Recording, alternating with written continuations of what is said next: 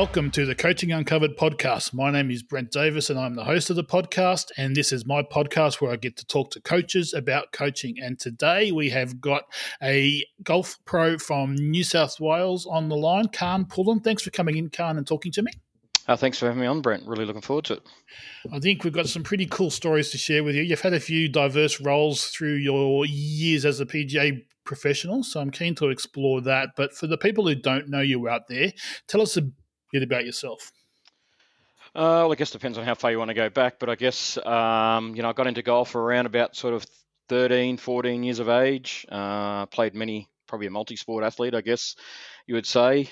These days, primarily played sort of soccer in winter and baseball in summer, throw in a bit of tennis and swimming and all those other things that we do here.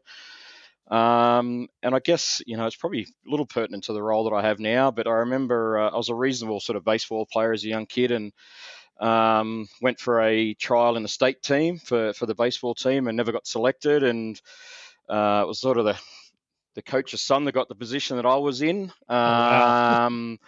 So pretty much all said to mum and dad, I don't want to play any more team sports. I want to play an individual sport where I basically can control my own destiny a little bit. So that ended up being golf. My dad played golf. He hadn't played for a long time when I wanted to get into it, but he played sort of socially.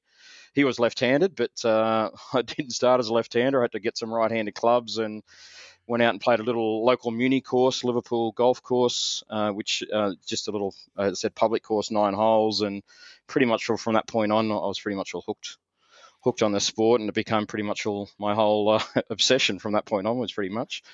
That's cool. That's cool. So the team sport obviously left a bit of a sour taste in your mouth, I'm sure, with team choices going that way. That's obviously a bit challenging for you as a kid. Yeah, it was. I really enjoyed it, but I guess that challenge. I guess I'm kind of naturally a bit of an introverted person as well, so I guess golf sometimes can tend to lend itself to those introverted type people that just want to have some time on their own. And I guess I found in golf that, obviously you're playing with others, but you're sort of totally in control of your own. But I guess the practice side of it, you're just doing it on your own. And I guess I just love the idea of just being able to go out on my own and, not relying on anyone else to throw any balls to me or to do whatever. I could just go up and, spend my time as many hours I pretty much wanted, just, playing and practicing and all those type of things as well. So I guess that sort of part of golf really sort of clicked with me as well, just to be able to do my own thing. I'm certainly on that same page when it comes to doing it by yourself. I do enjoy that side of golf. That's it's a pretty cool sport for that type of personality, which I am as well. So that's pretty cool. So tell me about getting into the traineeship. Where did you do your traineeship and who did you do it under? And did you stay in the Sydney area or did you go somewhere else? No, I stayed in the Sydney area. I had I really wasn't sure what I wanted to do coming to the end of year 12. I did know in the end, not too very late, that golf is what I want to pursue as a profession. But I guess back in the day then there wasn't too many other pathways. I certainly wasn't good enough to be going to any tour schools or anything like that at that particular point in time. And it wasn't too much about US college, and there wasn't really too much with, institute programs and all those type of things as well. So my parents took me up to the local PGA member at New Brighton Golf Club, where I was a junior member up, and sought the advice of Kyle Francis, who was the head pro there at that time, and what I should do. And he suggested that I, maybe look at doing a PGA traineeship. Which I did. Kyle actually moved away. There was a changing of, he moved and got the head pro job at Concord not too long after that. And I actually started doing a little bit of work in the greenkeeper shed down at New Brighton initially. And then Bruce Smith, who took over from Kyle as the pro at New Brighton Golf Club, said, look, I will be looking for a trainee commencing next year. How would you like to come and start in the pro shop, in about April? I really wasn't enjoying working on the green shed, cutting the rough and doing all those type of things. So that wasn't going to be my thing. That wasn't going to be my go. So from that, I said, yeah, absolutely, I'd love to. So I went and started working in the pro shop sort of April in that year after I finished my HSC, and started my traineeship the year after with, as said, Bruce Smith. That was my PGA pro that I'd done it under. Nice. So 3 years straight through, and then out on tour and out playing some golf, I'm assuming? Yeah, I did a little bit. Everyone tries, don't they, early on? Everyone goes out there and has a crack at that playing side of it. Yeah, look, and that was certainly me. I'd sort of saved a little bit of money through my sort of traineeship, and had enough to try and went up to Malaysia and played, which is, I guess, part of now what they call the Asian Development Tour. But then it was only sort of in Malaysia. So I went up there and played 8 events up there, and kind of enjoyed that experience. Other for the point where I got quite ill for a few days up there with food poisoning. So that was, I guess, a real experience into that. Just played pro-ams, played a lot of the Von Nider events, which it was in those, the Tier 2 events back in the day. And I basically had a crack at playing for, I'd say a good sort of 2 to 3 years till I pretty much all ran out of money and realised I wasn't good enough pretty much. And yeah, then I sort of, explored other options, I guess, in the golf industry. It can be a bit of a shock to the system sometimes when you get out of the trainee program and decide you want to go and play, and you start to see how good those actual players really are. It's a challenging space. Yeah, it is. And look, there was I won't dive too much into it, but I had a few sort of other life things going at that time. I was sort of engaged and all those type of things as well, and not earning a great deal of money, so there was other sort of commitments that I was going to be facing coming up, and decided to go somewhere else. That sort of didn't work out, that engagement. But yeah, by that time I really didn't have too much money to go and pursue playing anymore at any rate. And as I said, I didn't realise it was probably wasn't going to be good enough. But probably reflecting back now, I wish I'd give myself a few more years, because I think I didn't really have a great deal of experience, not starting really playing the game of golf till I was 13 or 14, and really not playing any more competitive 10 years later, and realizing what you sort of know now and how long it sort of takes. I probably cut myself short, a few years probably. But again, you still need, and I appreciate, I guess in the role I'm in now, the financial resources and all those things that are required to actually be able to support yourself, especially, if you're not fortunate enough to, have other sources of income coming in to help you with that. It's a hard space, because it is, and it does take some time sometimes to turn into a player. Yeah. And if you don't have that cash there, you just, if you think back how many careers could have been cut off because they just don't have the cash there to be able to go out there and keep grinding along, and which is obviously where the Golf Australia programs come into it, which we'll talk about as we go along with you. Absolutely. A bit further on. But it's hard if you don't have that cash behind you to actually keep grinding it out there. It's a challenging space. So how did you find playing through Asia? You said you got sick. Was it a shock to the system after coming from Australia? It sure was. I mean, I probably, I don't remember specific times, but I'm sure I've had food poisoning before, but I definitely don't remember anything as extreme as what I was when I was over there. Pretty much I laid up in bed for 3 to 4 days. I was fortunate because the tour was sort of 3 weeks, and then we come back to Kuala Lumpur for a while, and I had a week there before we sort of had to take off for the next 3 tournaments. So I kind of had nothing on, but I just remember not pretty much being able to get out of bed and spending my time between the bed and the bathroom for about 3 or 4 days, and having hot sweats and cold shivers, and that was kind of it. And had to sort of eventually go and seek out a doctor, which I was a little bit nervous about, to try and get a little shot in the where to try and make me feel a little bit better. So I was a little bit nervous about getting that done as well, but sort of started to feel a little bit better from that point. But yeah, I guess these are just some of the things that I was very raw and didn't know anything about that kind of stuff. Hadn't done much travel, as a young kid, as a family, internationally, anything like that, even just general sort of family holidays. So there is certainly much more to managing about being on tour rather than just sort of golfing your ball around the golf course. There's so many other things that you need to manage in that space, that's for sure. I'm sure you can draw on all that experience when it comes to coaching your players, but my own personal experience was in between Taiwan and China. So coaching in Taiwan, you couldn't drink the water, but you could clean your teeth in it. So it was okay to brush your teeth in. China, you couldn't. And I had that same problem. Trying to get time between the toilet and the bathroom was always and the bedroom was a challenge. getting sick over there, so I don't envy you over there at all, mate. It's a tough space to be in, tough times. Yeah, absolutely. So the playing obviously didn't work out, so we came back to coaching. So tell me about the first step into the coaching world after your playing career's finished. Oh, look, but I've probably initially had a number of like assistant slash teaching pro roles. I was doing a little bit of that sort of at New Brighton during that time when I sort of was playing. So I was trying to manage that a little bit as well.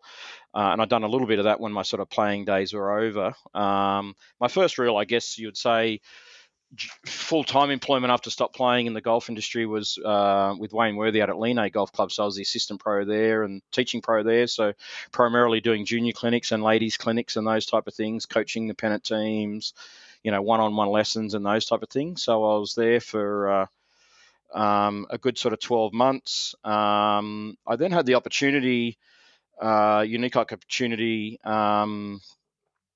to do a little bit of work with the Jack Newton Academy, which was based out of Riverside Oaks. And that was a full-time live-in program where Peter Van Wiegen was running that then, and I knew Peter through my traineeship. And it was a partnership that Jack had struck up with a Korean business partner where he would bring some Koreans down. They'd live in at Riverside Oaks full-time and basically learn to play themselves. They come down with various playing levels from, good A grade golfers to, not playing much at all, learn to play and then learn to coach and go back to Korea and basically be teaching professionals. So I really enjoyed that. I basically lived out at Riverside Oaks myself from, drove out Sunday night and drove back home Friday night. And it was probably my first real furor into sort of full-time coaching. And I knew that's kind of where I wanted to be. I'm a terrible retailer.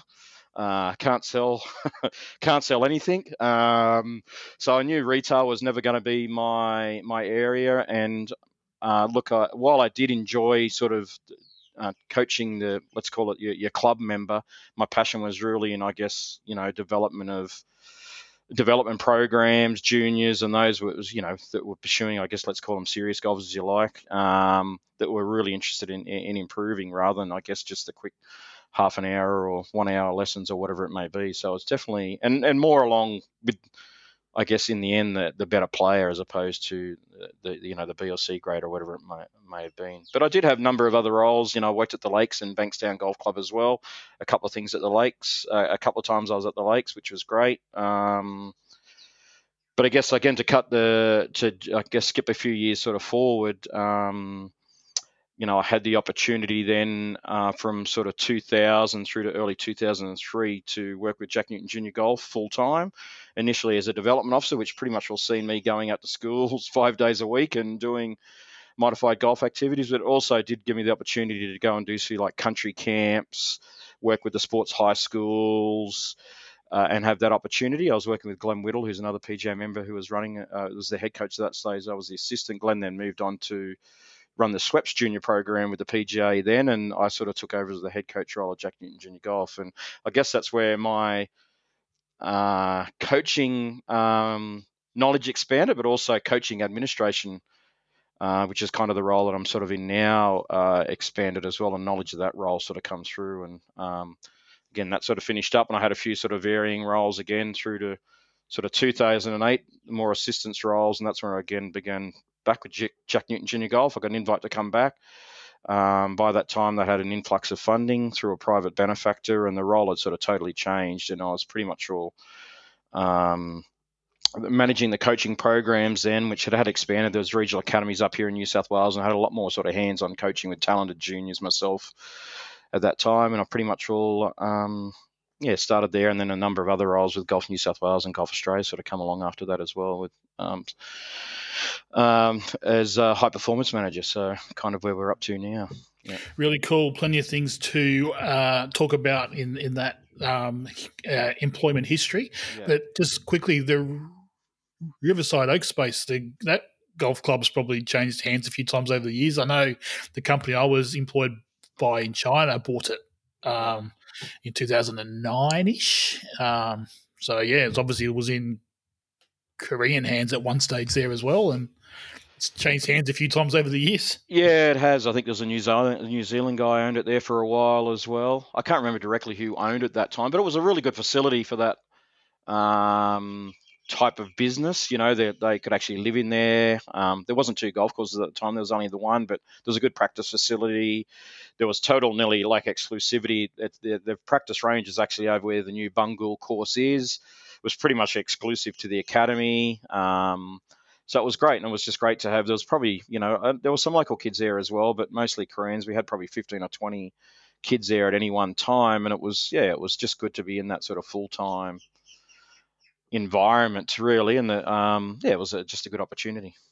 Yeah, that's cool. The course I was at in China, it snowed for obviously part of the year, so we brought them down to Australia to train when it was cold. So, and as you said, perfect place because you got houses on course there that they can stay in, accommodation, great practice set up, and they could play golf all day, every day. It was pretty cool. And they were pretty obsessed with the kangaroos that you can see. Yes, that was a constant distraction, if you would like to call it that. Yeah.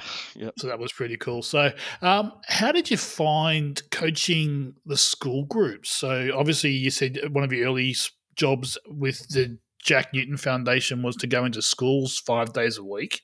Yep. How was that? How did you cope with that? Interesting. Like you're a lot of the times you might have been one with 25 to 30 kids in the class. Most of the time there was obviously a teacher there as well. You just had to be very organised. I found like you just had to be there early, have the safety structures in place, a definite lesson plan. You obviously had to be good at communication and all those things, safety.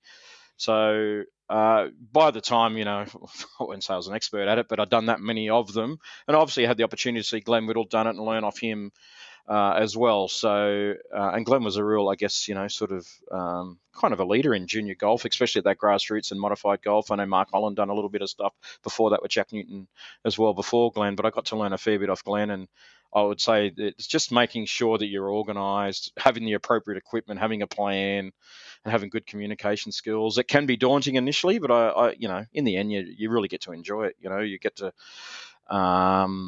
see the improvement they can, because back in the time, then we're going into maybe 3 to 5 week programs. So you go back into the same school 3 to 5 weeks. So you could get to see the improvement and the kids really enjoying it. So yeah, it was quite an enjoyable experience. I'd have to say I got burnt out pretty quick because it is high energy and all that sort of stuff. A lot of the times you might have been doing 5 or 6 classes in a day, and if, as I said, you're doing that 4 to 5 times a week, it's you can get burnt out pretty quickly doing it. That's for sure. Yeah, it certainly gives you respect for our teachers out there that get doing that every day, day in, day out with primary school kids and high school kids. Certainly a challenging space to be involved with. Yeah, that's right. But it is, as I said, it is enjoyable, and I guess you do feel like for me as a PJ member, I know part of it is to give back to the game and to try and grow the game, and I definitely felt like I had the ability to do that through that role. That's for sure. I used to call the kids' clinics at schools controlled chaos. If you can keep it safe and set those rules up, but it is controlled chaos basically. It's a hard space to be involved with full time. Yeah, for sure. So, how much of an uptake did you get from those clinics into golf? Was that something that was tracked by the organisation, or? Oh, look, it's always has been a challenge by that.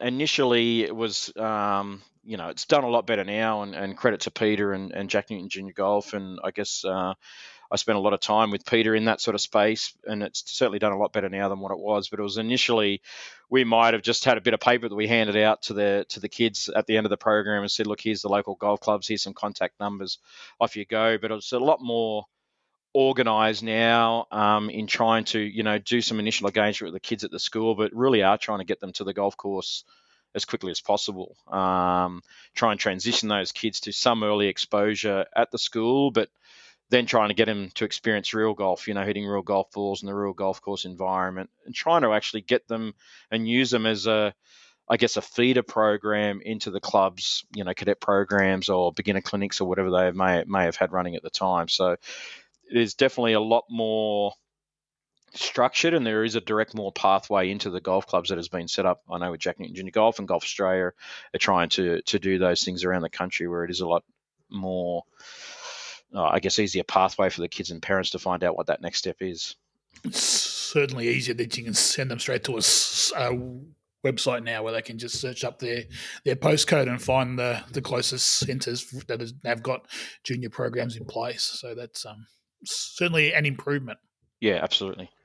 So it sounds like your roles, as you said, were heading down that more towards that high performance-y type roles where you're dealing with players that are, as you said, are serious, as opposed to that starting program. So you've had a few different roles in that space over the years. So tell me about some of those roles. So possibly maybe start with, say, Southwest Sydney Academy. Was Yeah, that kind that of the was first one, or that was pretty much my first exposure, and that was probably even before my Jack Newton days. That was probably my first exposure at that sort of type of program. I had done some they were called Rothman's camps and a number of things with Peter Knight, who was sort of the New South Wales coaching director at those times. So I've done a lot of camps, week-long camps and all those sorts of things with Peter. Up here in New South Wales, we had a program called the Talent Athlete Program where they'd go into the Sydney Academy of Sport and stay. So I had some exposure through that and through my, I guess, contact with Peter, who was sort of overseeing the regional academies in New South Wales at that point of time. And I lived out at sort of Southwest Sydney, and he sort of recommended me for that particular role. So that was probably my first exposure to what you might call, well, I call them now, they're probably the starting level of the high performance pathway here in New South Wales. So working with, might have been, I think, 12 kids at that particular time. They were all sort of single figure markers. We'd meet once a month on a Sunday afternoon. It was kind of my first exposure to an integrated program where they'd start having some opportunity to get some sports science and sports medicine exposure, some personal development exposure, learning various things like media skills, but also learning more about, the physiotherapy and strength conditioning and psychology and nutrition and all those other elements, performance elements that go in to, I guess, the modern athletic golfer these days. So that was really a good eye opener to me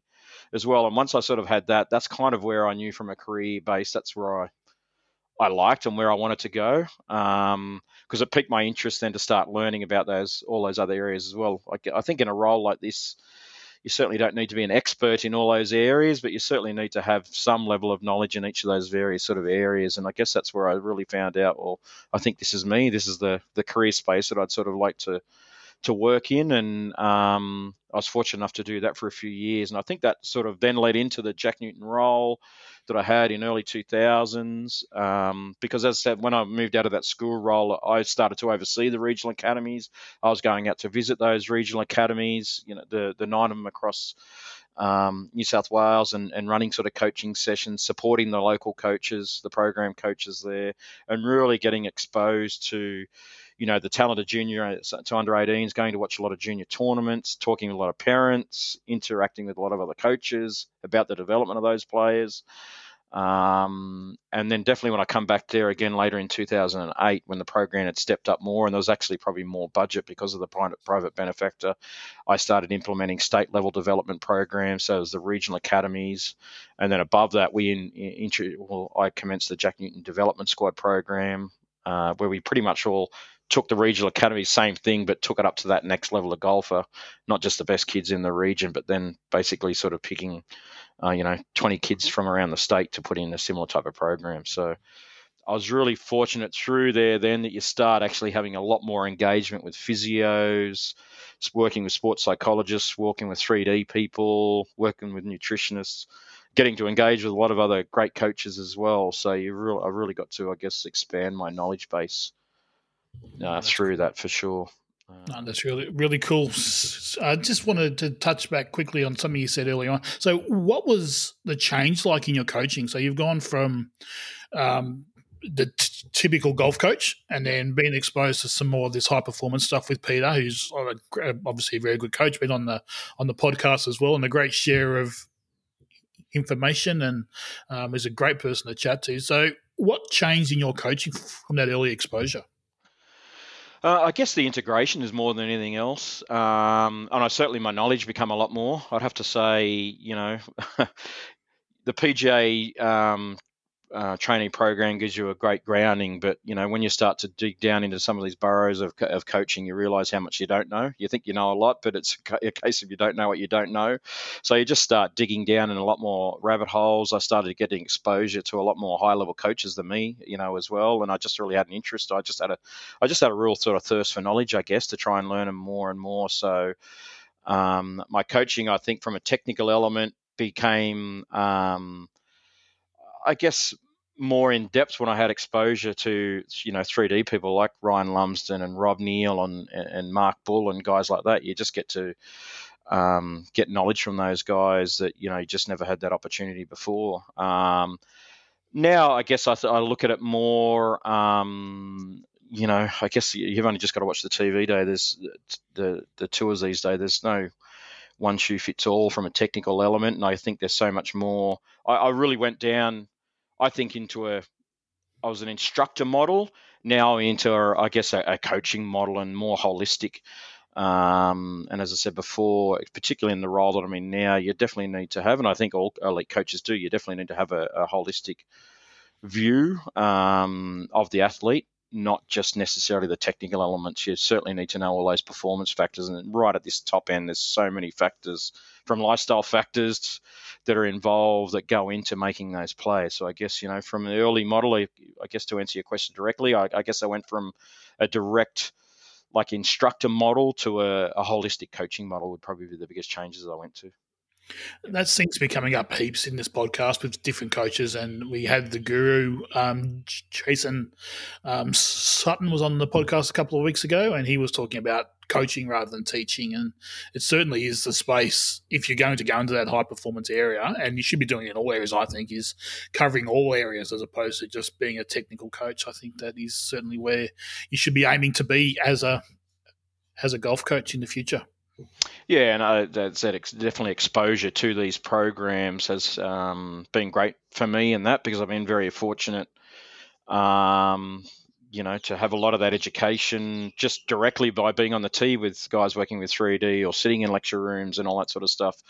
When the nutritionist or the 3D guy watching the sports psychologist work directly with the players and that as well. So there's been a lot of, I guess, development that I've just had. Just very fortunate to be, have the positions I've had and had the opportunity to work with some of the obviously the best minds in the sport from around the world. That's for sure. Yeah. All that stuff's pretty cool. And I've said this before in the podcast, but when you start working with high performance players, they can actually, you give them a swing thing to do and they can do it straight away. You find out pretty quickly what you do and don't know about the golf swing. Yes, that's exactly right. And you sort of, it is, depending on player from player, but I found that you obviously, you kept things pretty simple early on because you really didn't know much, and that was kind of all what you knew, but you do go down in this rabbit burrow of knowledge. And I sometimes probably think it's nearly about, you just want to blurt out the latest things that you've just learned, or bring that or implement that to everyone that you learn. But the further and further I've gone along, is that most tour players,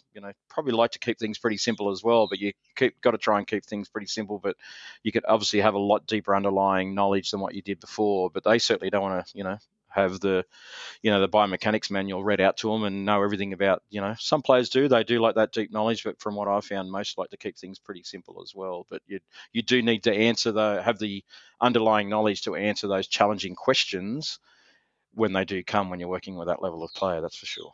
Or refer them if you can't answer, to admit that you don't know, and then definitely refer them on or find it out. That's for sure. I think that is super advice, and I'm in that same camp of saying that you have to be across that information, but you don't obviously need to give that all that information to your students. So, as a coach, you've got access to all this great technology, all these great experts in their different fields. How do you work out how to get that information across to the students standing in front of you as a coach? Well, I guess the biggest thing, and again, coaching is a kind of a relationship. So you've really got to know that person in front of you. I think that's the first and foremost. Yeah, you've really got to sort of kind of know how that person ticks, how they like the information given to them. I think that's it's nearly the most important thing of coaching. Some people, as I said, really like that information, others don't. I think you need to, the whole assessment program, the assessment of the player, trying to work out what they require, what their strengths and weaknesses are. And particularly for a role that I'm in now, I really see that I'm, a supporter of the coach and the player. For the model up here is that we really support the home-based coaches. So I'm really there to, ascertain what the home-based coaches would like. I've spent a lot of time with the players as well, and you really get to know them through that. So you get to know what kind of makes them tick, and you get to see them train a lot. The advantage that we do probably have a lot in a role that I'm with compared to the home-based coaches is you get to see them compete a lot. So, you get to maybe pick up on some of those things in the competitive environment that the coaches may not necessarily see, when they're just working with it at home. So you get to, I think, get a really holistic assessment of the player is the most important element, especially with working elite players, covering all areas, but really having that relationship with the player. And again, if you're in a role like mine, having that relationship with the coach is their home-based coach is extremely important as well. Now, I'll put my hand up now, and I know I've screwed this up in the past. I've given too much information to a student, and had to backpedal quickly. So that can be a challenge sometimes if you have access to that information, giving too much to them straight away. Oh, there's no doubt. I would have probably I would have done it more than once, I'm sure. No, I've completely screwed it up plenty of times. Just to jump back a little bit, you said when you came back to work in the junior program with Jack Newton, you were checking out talented junior golfers and finding out who could go down certain pathways. We spoke about Talent ID on this podcast with Scotty and a couple of other guys only a few weeks ago, and it's a tough space to be in, Talent ID in golf, because there's no generic. You have to be 6'2" to be able to play golf. You have to be this type of person to be able to play high performance golf. What was some of the things that you were trying to see in those talented juniors? Well, I guess the first thing, and I guess I probably made of where I learnt the most, there was a particular, because early on in my Jack Newton days, I said that was part of my role. It was to go around to those regional academies and, you might sort of say talent identify players for the next level program, for the state level program, and get to know them and all those type of things as well. And I'd have to admit, the first thing you get swept away is generally the physical attributes. Not necessarily that they're 6'4" or whatever. It's the hitting of the golf ball, and initially probably the distance they'd hit it. I strictly remember back to seeing a young kid, down the far south coast one day, a little kid, and he could just absolutely smoke it. And that's the first thing that really sort of, as a coach, captures you. That's the sound, the ball flight, and all that type of stuff. But I think a lot of the times that can, it's probably the initial part, but in the end, I really don't think it's the most important part. It's probably the elements that you can't see or probably can't even test that are most important elements. So I really feel like you can only really find that is spending enough time with the players. So I know we have Talent ID, and Talent ID is, I guess, what you might call that initial element of identifying somebody. And I listened to that podcast that you guys done on that Talent ID, but I don't think the ID is nearly done within the development in my mind. It's not till you get somebody in a program and get to spend a significant amount of time with them, because you develop that relationship. You get to understand what makes them tick. You get to have those conversations with them over an extended period of time. And for me, the whole ID, when I look at ID or development, is how much more over time are they taking ownership of their golf game and of themselves. So to me, that's the ultimate ID. Is this player stepping up and going from being dependent on somebody to tell them what to do, to nearly to the other end, is the coach nearly becomes the servant, and you actually serving the player, and it becomes an equal discussion, So that ID space, again, you can kind of have it, but the physical for me can sort of be off throwing. And again, I can't remember the exact TV, but Wayne Gretzky, and I'm just trying to think the NFL player, they had those combines that never stood out in any of those. So skills that are done kind of in isolation, not necessarily within the competitive environment, or it's a skill that is isolated, whether it could be a physical skill, a technical skill, or whatever that is isolated, I think is a good ID method. You really need to see the holistic person in an environment for an extended period of time. Yeah, and I think that's where we're kind of headed with that chat, was the fact that it does take time, and so I'm guessing with that space you're in, you had to rely pretty heavily on their personal coaches and those people that are seeing those kids all the time and seeing what kind of person they actually are. Yeah, and look because I would have run around the whole New South Wales countryside running all various types of skills tests, and because as part of what it was even a research thing that the government up here wanted me to do, is to come up with some testing protocols through the regional academies to have some sort of talent ID protocols that we used in golf, because there wasn't. I mean, we had the old national skills framework and all those type of things as well.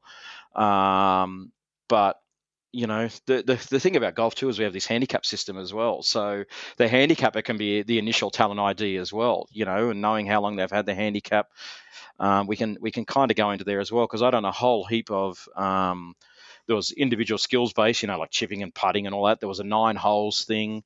And there was also like a coach's eye component. And the skills challenge thing, it was nearly always the guy with the lowest handicap, because it was a cumulative thing, nearly always won the skills challenge. But then you start delving down and engaging with the coaches, and they sort of say, well, he might have the lower handicap, but this player hasn't played as long, and I've given them a few lessons, and I can really see that they're very coachable. They'll go away and work on things. They are willing to listen. They're willing to get out of their comfort zone and try new things. So there's all these nearly things that you can't see initially. I think are the real identifying features of what we're trying to identify in a player that really is going to probably have the things that you need in the longer run to get where they want to get, or where we'd like to get them to anyway. It's a challenging space, and as I said, well, even in sports where you do need certain physical attributes, they still screw it up occasionally as well. So you don't see top 10 draft picks. Those top 10 draft picks in AFL, for example, don't always go on to be the superstars of the game. There's always players that are picked up at pick 20 or pick 30 that go on to be superstar players. It's a challenging space. Yeah, because any sport is an integration of a number of factors, isn't there? And anything done in isolation is not a true representation of the sport, So, the true ID is actually probably getting them out there to watch them in the competitive environment. That's the true ID, and then having those conversations with them over time. And again, to me, it's that greater ownership is what I'd be looking for in a player over an extended period of time. Are they owning what they're doing? Completely agree. So talk me through this role now with Golf New South Wales.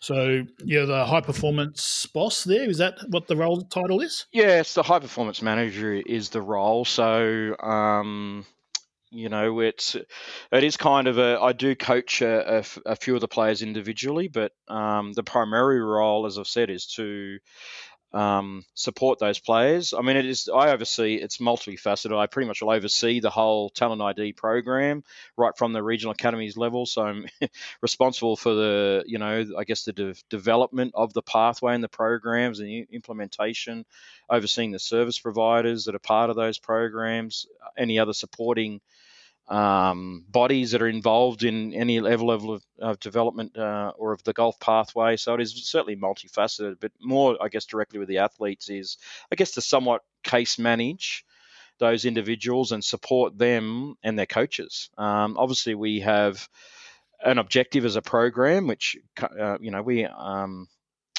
come under Golf New South Wales themselves as an organisation is separate to One Golf at the moment, but from the high performance space, we're pretty much all trying to achieve the same outcomes as Golf Australia, and that's to identify and develop players that go on to be top 100 players in the world. So that's what we're looking to do. And again, you're even trying to do ID, because as even the players go up to the next level, there is an ID to see who has got those features that are going to be competitive at the next level, or you're really trying to foresee 2 or 3 levels in front of where you are. So that whole ID and development process nearly goes hand in hand. It's sort of hand in glove, and I guess that's kind of a lot of the role that I do. But it's definitely trying to support the players and the coaches in their development, provide them resources, allocate those resources within a budget, and then trying to identify to make sure that those players are on track to achieve the program goal of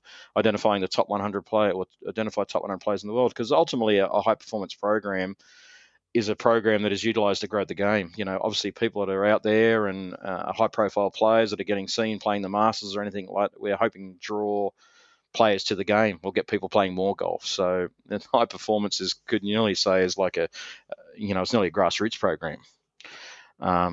We are trying to use high performance players to grow the sport of golf. Obviously develop those individuals as well and support their goals.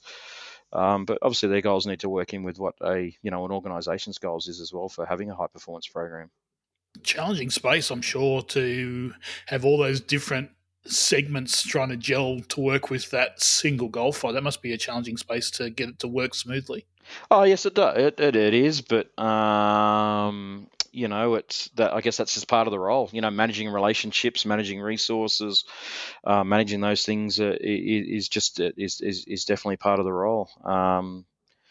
Certainly, you need to be open and all those type of things as well. And a lot of the time, it's you've got to maybe put your own individual ego on the table as well. Because again, we are here to. I feel that I'm here to help the players and the coaches.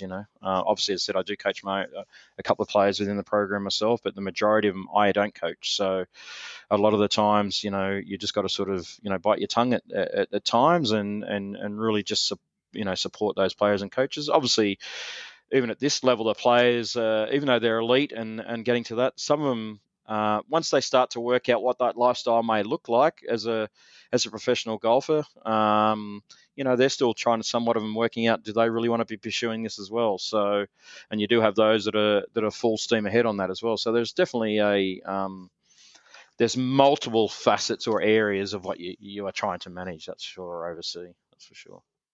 I'm curious if you've had any players that have been identified as to be part of the program and said, "No, I'm happy with how I'm doing it myself," and they've gone off and done their own thing, or they all kind of jumped on board. Um, yeah, look, I've probably not in recent times.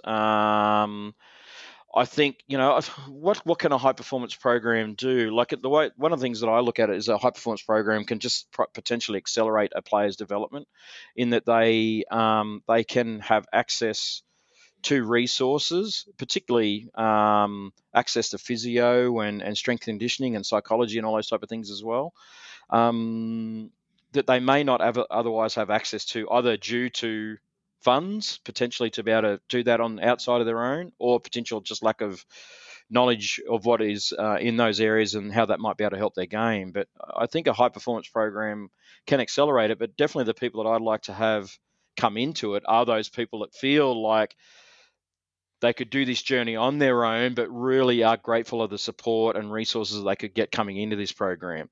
I certainly don't want players coming in or people coming into this program to think, okay, I'm part of this program now, I'll just sit here and be a sponge and you do what you need to do as a high performance program. I want those people that are hungry, and we're on a pathway to doing this pretty much on their own, but are appreciative of the support that they can get through a program like this. They really need to have that hunger and would be willing to do it on their own if this wasn't the high performance program wasn't around. It's got to be a two-way street, doesn't it? They can't Yeah, just it come does. in and expect it to be handed to them. They have to put in the work as well. That's exactly right. That's exactly right. You can't. The program's not going to make them a good player. To me, it's how they come in and utilize the program is what will make them a good player. They do have access, I feel, to world-class resources and knowledge and all that type of thing as well. But if they're just going to sit back on the hand and think that the program's going to impose themselves on them, they're coming in with the wrong attitude. You need to come in and be open-minded and willing to utilize the program, challenge the program, take everything that you possibly can from the program. Again, it's that taking ownership, to me, of your development and of the part, of your development and understanding what's required. Obviously, when you do come into a program like this at the very beginning, you don't know everything. Sometimes they feel like they do know everything, but they don't know everything they need to know about, I guess, life on tour and being a professional. So we do try and expose them to all facets of being, a high-level golfer, as well as the tour life and being a professional golfer, because they are ultimately going to have their own business. So we try and educate them again of all those type of things, all aspects of being a professional golfer. But again, the further and further they go in, it goes on to me, well, are they taking ownership of this? Are they actually now they've got their hands on the steering wheel and controlling the ship, not just standing back waiting to be told what to do or to do this? And ultimately, that's what I'm looking for. That's for sure. Who's the CEO of their golfing business? Makes sense. Makes sense. So you said you're still doing some coaching. There's some players that you're coaching inside of that program. Who are you still coaching at the moment? Um, I've got three programs that I coach: Grace Kim, Belinda G, and Josh Gadd are all in the amateur level. and then I'm still coaching Cameron Davis, it's on the PJ Tour, who come through this program. As the role is, I guess, primarily managerial. Part of the role wasn't to take on any more new players as they come into the program.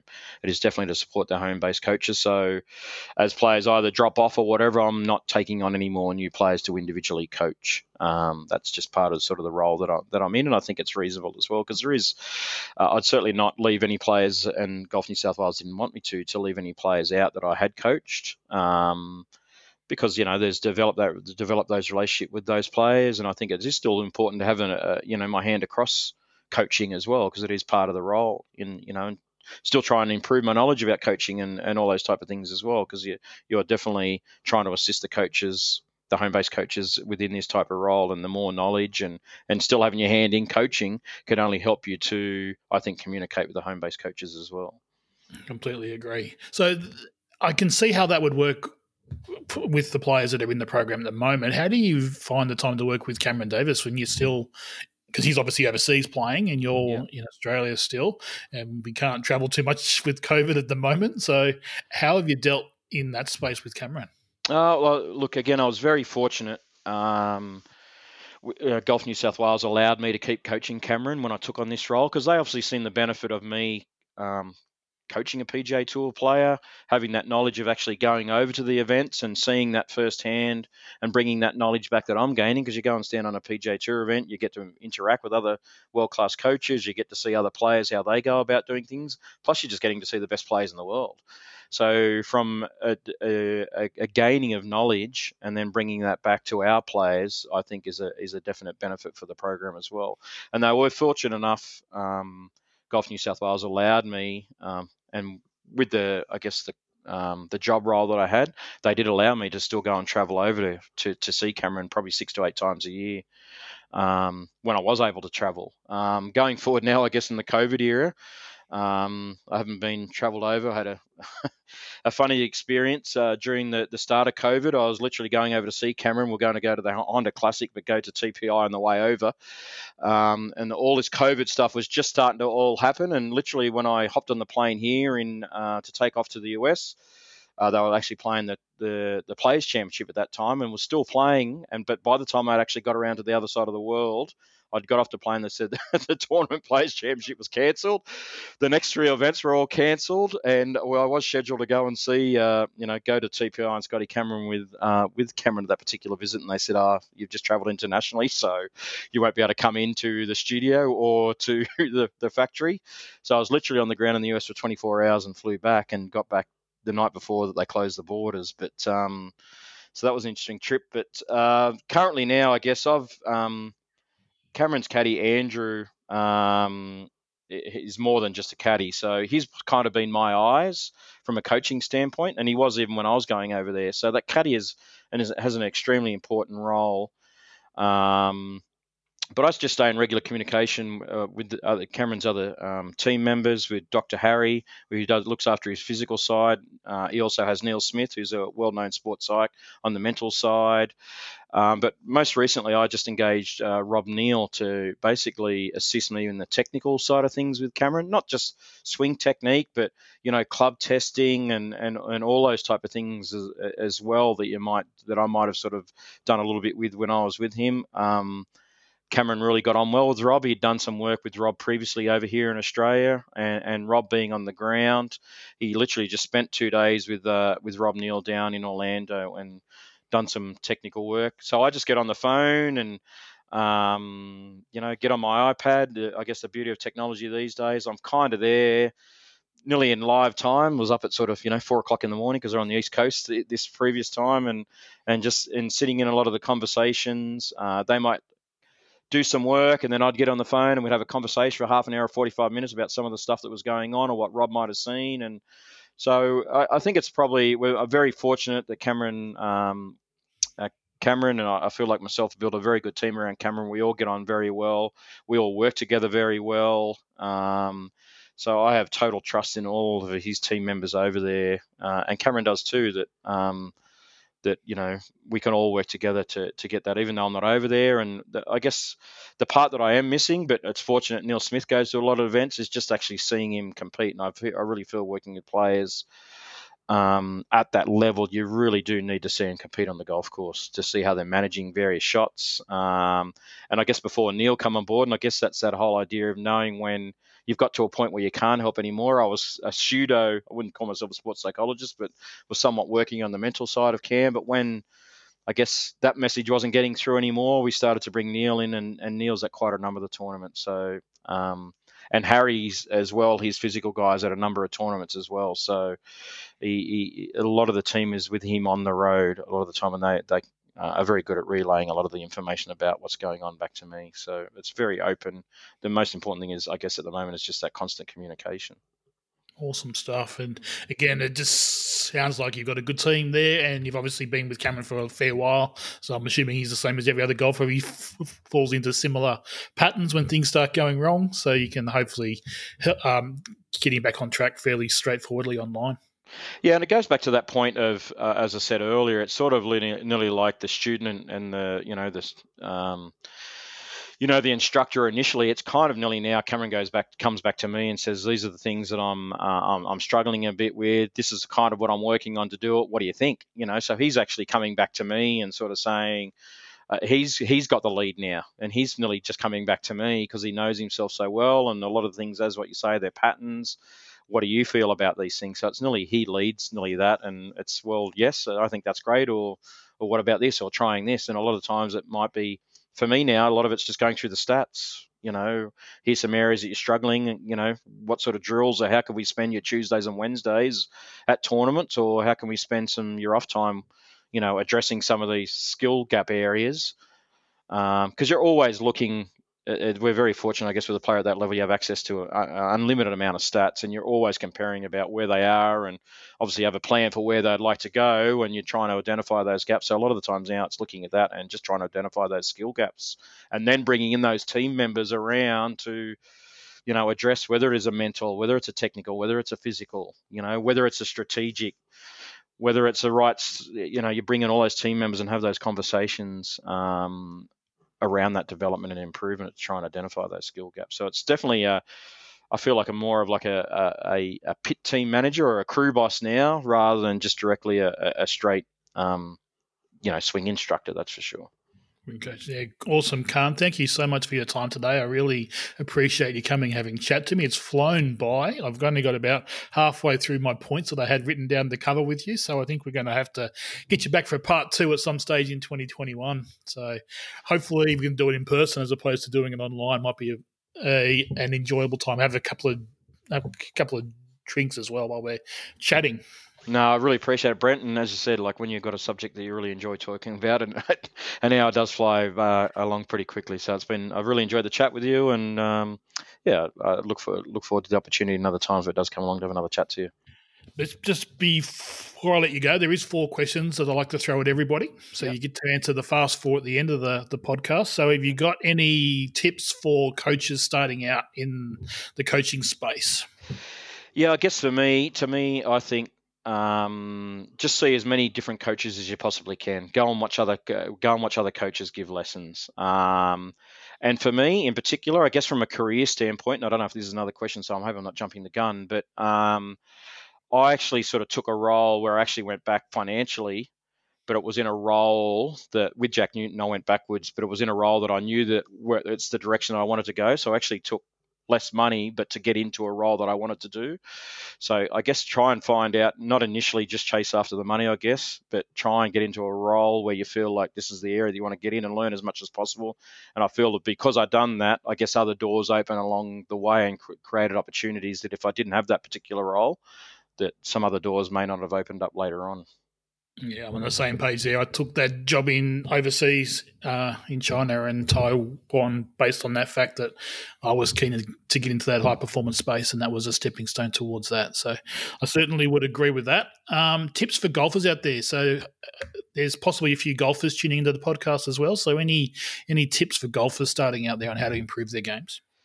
Well, I guess being a PGA member is and being a coach myself is to, I guess just to really try and find a coach that you can really work with. You know, I do believe to get better, that it's definitely better to work with somebody on that. I mean, obviously you can go on, there's a plethora of information that's available through, internet and all that these days. But what you need when you, certainly as you're going along, you need more personalized information, and some of that, the tips that you may get online may not be appropriate to your particular swing pattern or whatever. But I guess if there are more serious golfers, it's definitely try and seek out coaches that do take a holistic viewpoint of your game, not necessarily just technical. Obviously, there is technical elements, but for those that are serious golfers, seek out coaches that have a holistic look at your development and game improvement.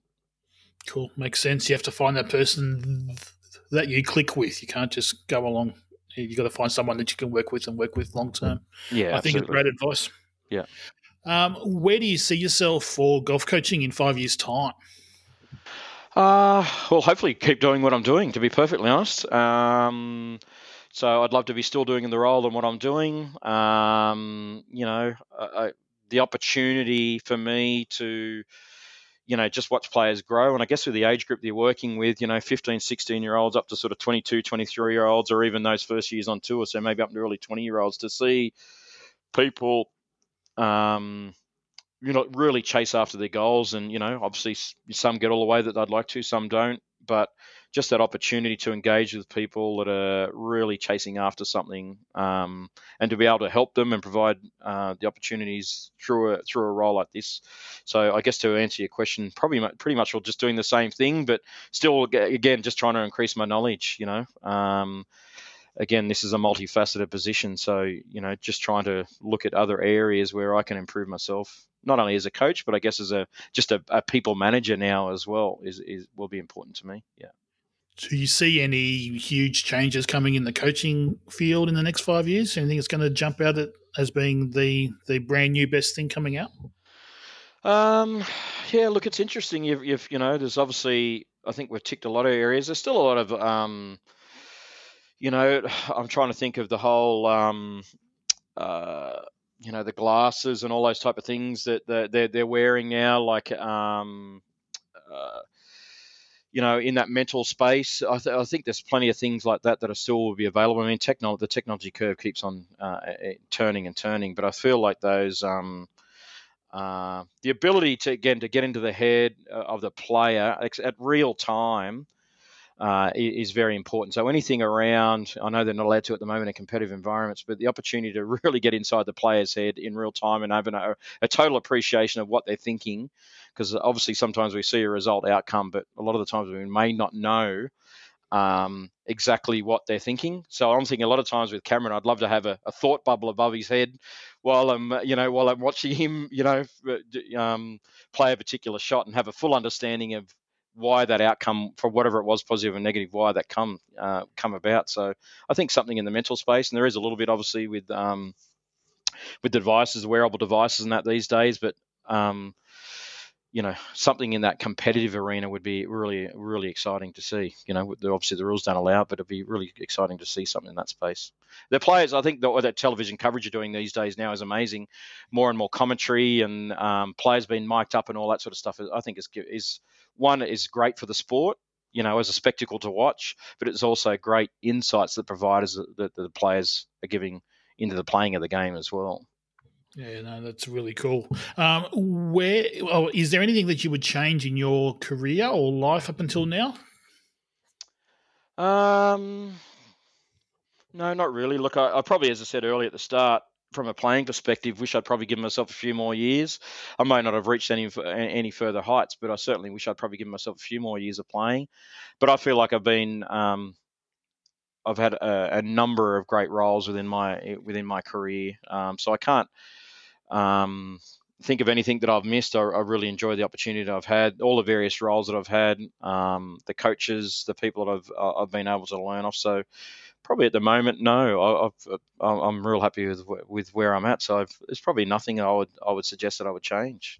That is completely fine. I haven't got any issue with that answer whatsoever. There's that's no problem whatsoever with that answer. Yeah. Where can people find you if they would like to get in touch? Have you got a presence on social media anywhere, or? Not really. I'm not a big social media guy, to be perfectly honest. So either just probably through the Golf New South Wales website. As I said, I mean, I am on social media, but I don't tend to post a lot. I tend to read and share, I guess. I mean, most of my social media handles are all pretty much all just under my name. So anyone that sort of, typed up my name under, whether it's, they're not going to find much, to be perfectly honest. So, other than if I read an interesting article or something like that, I just sort of see them as, particularly I know the people that follow me, as more of an information sharing opportunity. But so I'd probably suggest just through sort of the Golf New South Wales, website, or just calling up through Golf New South Wales here. Definitely. Any parent, I feel like over the years that I've had this role, I've gathered a lot of information about various pathways, and I guess a lot of parents and players are coming, completing HSC and maybe still wondering what opportunities and pathways may be available for them. So certainly happy to talk to any players or parents that have any questions about that sort of stuff as well. It's all good. I will put in the show notes, I'll put some links so you can find Khan. And again, thank you so much for your time today, mate. I appreciate you coming in, having a chat to me. Really cool conversation. That's my excuse for doing this podcast, is to talk coaching. I enjoy it. Talking with gurus like yourself and experts like yourself is certainly good fun. So again, mate, thank you so much. Thanks, Brent. Cheers, mate. Take care.